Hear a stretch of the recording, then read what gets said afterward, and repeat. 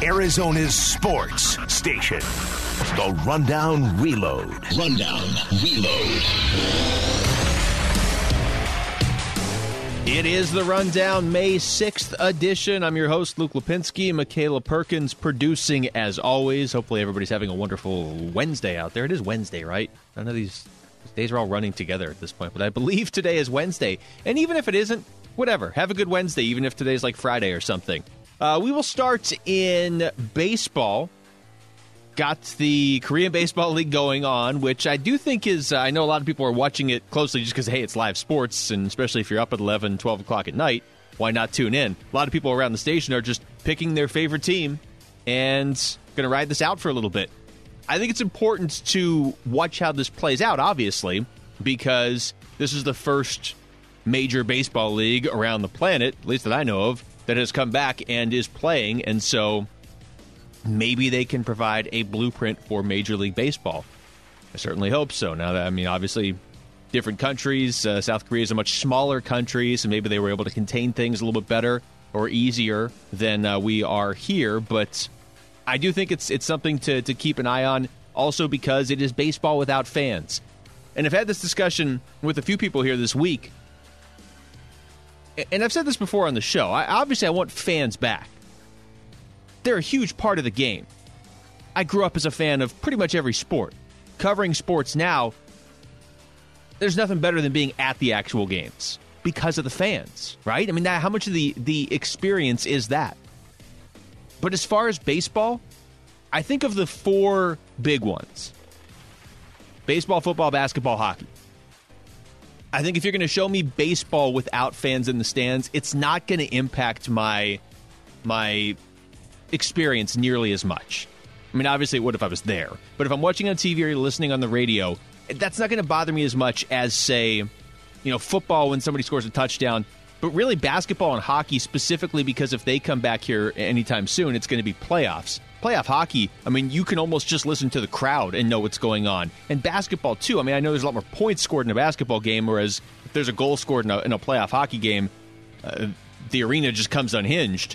But any of them, if you can bring them back safely without fans at first, you got to do it.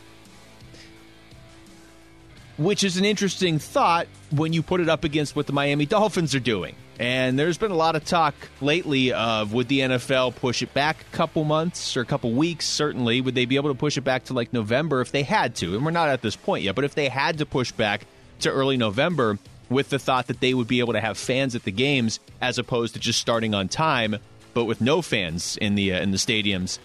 It's been a talking point this week, certainly, because the NFL schedule is supposed to come out this week.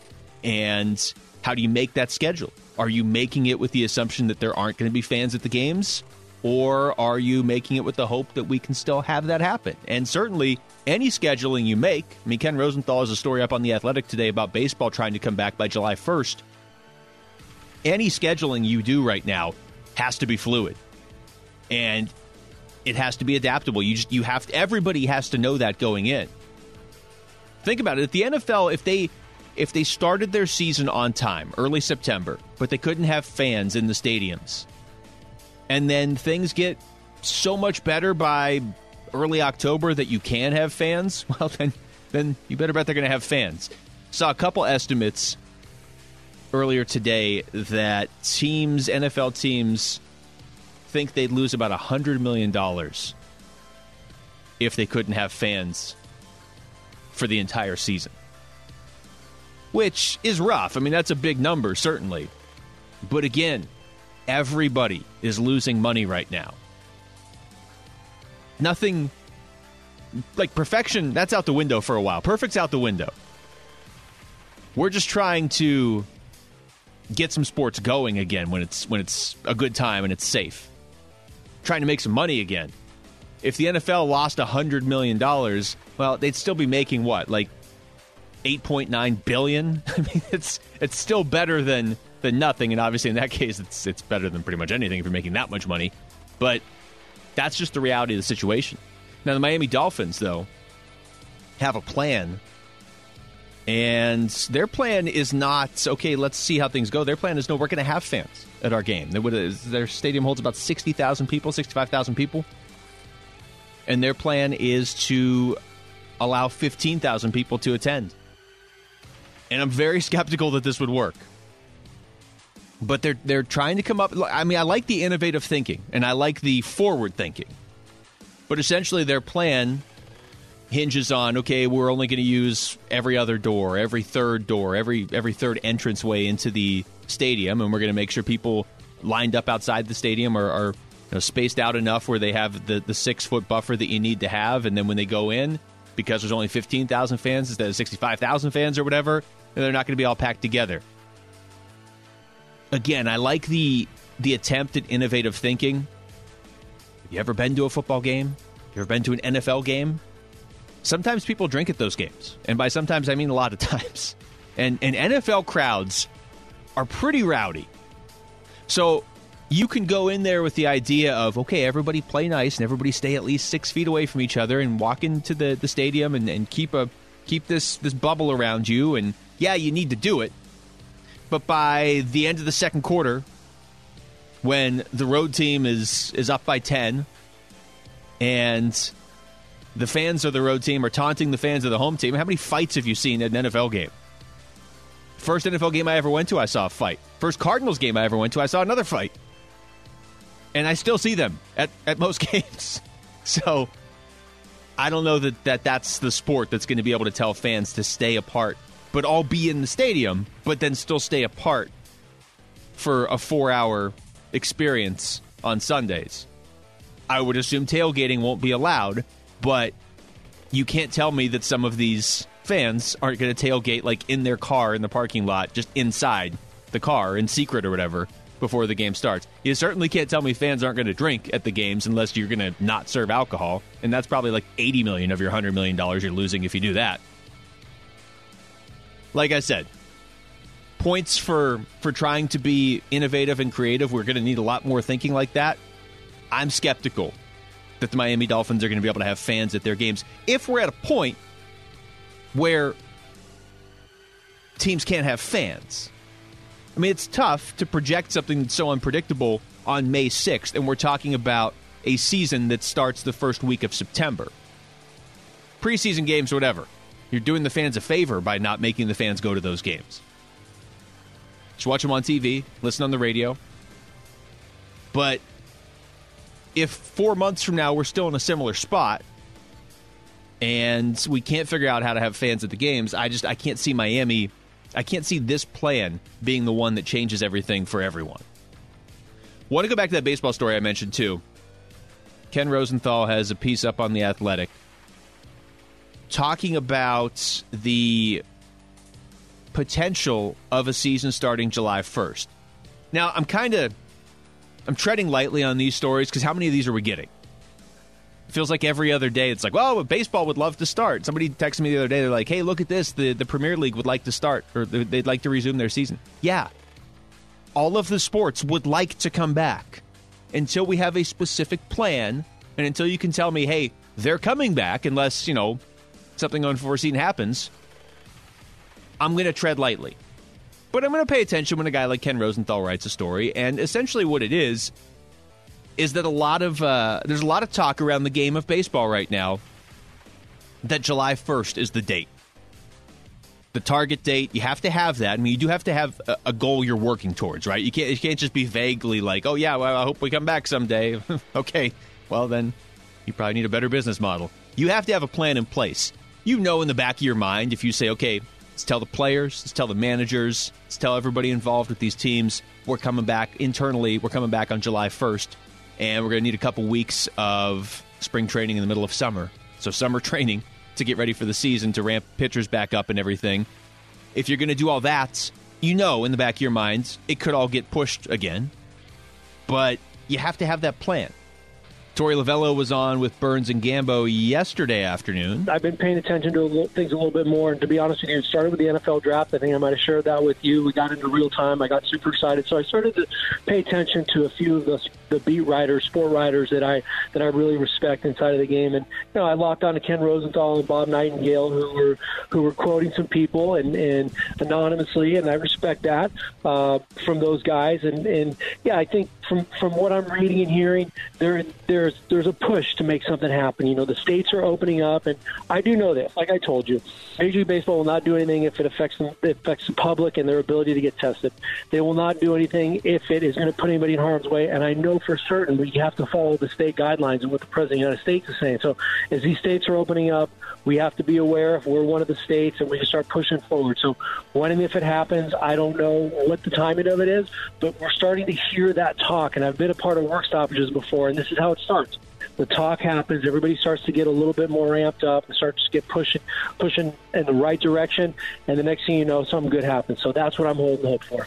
Yeah, look, Torey's right. I mean, I've covered the NHL for a decade, and the NHL is notorious for having work stoppages. Of course, the difference is when it's a work stoppage, when both sides start talking, you can get your hopes up that, hey, these sides are at least talking. They realize how much money they're losing on both sides, and even if they don't like the other side or they don't like the logistics here being laid out and then whatever they consider a compromise, if both sides are talking, you can start to get optimistic that you're working towards something. It's different in this case, certainly, because you're dealing with something that has nothing to do. You're dealing with science. You're not dealing with two sides arguing over money. I wish we were dealing with two sides arguing over money. So, obviously, that part's different. But as you heard Torey say right there is a lot of talk. And the rumblings really do seem to be that the plan is for July 1st. Ken Rosenthal said in his piece on The Athletic, they're looking at Arizona. Not looking at Arizona as a place to play. That's already been out there for a month now. But they're looking at now how our state responds as businesses and some restaurants start to slowly reopen. So, if things go well here, that's a good sign for Major League Baseball, because this would be one of the places they would look to play. I know there's still an emphasis around the game of trying to have teams play in their home stadiums, and I get that, but I just feel like that's even more of a challenge. Strictly in the world of sports, and not blending real life with sports here for a second, I feel like we all need a break from all that. Another thing Torey Lovullo was asked when he was on with Burns and Gambo yesterday, what happens if we go with the DH in the National League this year? Because there's going to be, if there's a baseball season this season, it's going to look different. We all know that. Everybody's accepted that, I think, at this point. This particular baseball season is going to look different, and not just because there's going to be less games or the season starts in the summer, but the actual game itself, the actual product, is going to look different. And again, not even if there's not fans in the crowd, but DH National League games, possibly shorter games, games maybe without extra innings, or unique creative ways to end extra inning games, bigger rosters, doubleheaders. There's ways this is going to look different. But specifically with the DH, if it came to the National League for a year, what does Torey Lovullo think would happen? I know that Major League Baseball has been toying with the idea of a full-time DH in both leagues. And you're right, it might be the catalyst for something like that to happen. That's the thing that I'm really going to be paying attention to after this season and heading towards next year.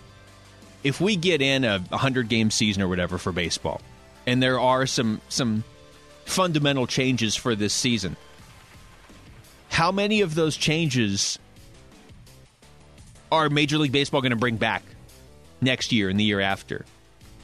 This is their opportunity to sort of work some things in they might not normally be able to do. If Major League Baseball wanted the designated hitter in the National League, this is the year to try it. And if it works, and what's your definition of works, right? If the games are played and there's a winner, then you can say it works if that's what you want. So if you get it in there for this year, you really see them going away from it again? I kind of like National League Baseball. I grew up in an American League city. The runs just mean a little bit less when all the games are 9 to 8, 10 to 7, 4.5-hour games. D-backs games, there are nights when you win 3-2. you need your pitcher to come through with a big hit, or there's that extra strategy of sacrificing the pitcher, or when you're going to make a pitching change based on when that spot in the lineup is coming up. I like that. I like that part of the game. I don't hate the DH, but I do like National League Baseball a little bit more. And also, I got to be honest, if you're trying to create shorter games, the DH does the exact opposite of that, because you just keep scoring runs and the baseball game just keeps going.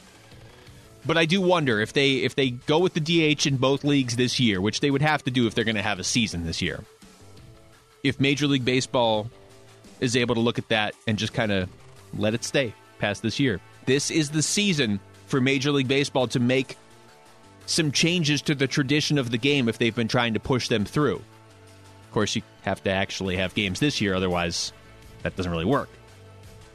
One more from Torey Lovullo on with Burns and Gambo yesterday. Would there be any challenges with managing and playing in front of an empty stadium? Yeah, I don't necessarily know exactly what it'll sound like and what it'll feel like. We've never played in that type of environment. We have 20-some-odd thousand fans every single night in our stadium, and even though it's an enormous stadium, it doesn't look like there's a lot of fans there. They're very loud, and you can hear them. So I'm not sure what that will be like. And I know that in this game, in this day and age, and what we're walking through right now, even though it's a very tough time, if it gets us back on the field, I'm sure it's something that we will start to get used to. There's conversations that can be had inside of a dugout that the third base coach would never be able to hear with a stadium full of fans. You just have to be careful. When you would shout something across the diamond at somebody, you just have to be careful to know that the opposition could hear it. And it certainly has never been an environment that I've been in. But, we practice a lot on the backfields in Arizona here in spring training, and there's no fans. And you get used to it. I think the guys will start to accept that new normal, especially if it gets them back on the field. Look, it'll be weird. It sucks. But if that's, as you heard Torey say right there, if that's the fastest way to get everybody back on the field safely, we're in. We're all in on that, right? We just want some sports. Nothing against the Korean Baseball League, but I was expecting to be watching the Diamondbacks and not the KT Wiz this summer. By the way, the Wiz 0-2 so far. Tough start for them in the KBO. But yeah, I just, especially with the D-backs this season, it's supposed to be a fun season for that team, strictly in terms of the roster they have built on the field. And as excited as we were about the D-backs entering this season, I think that excitement level is actually even higher for the Arizona Cardinals in football season. So hopefully we can get this all squared away here pretty soon. All right, that's going to do it for us here today. Thanks to Michaela Perkins for producing, as always. Thanks to you for listening. I'm Luke Lapinski. This has been The Rundown on ArizonaSports.com.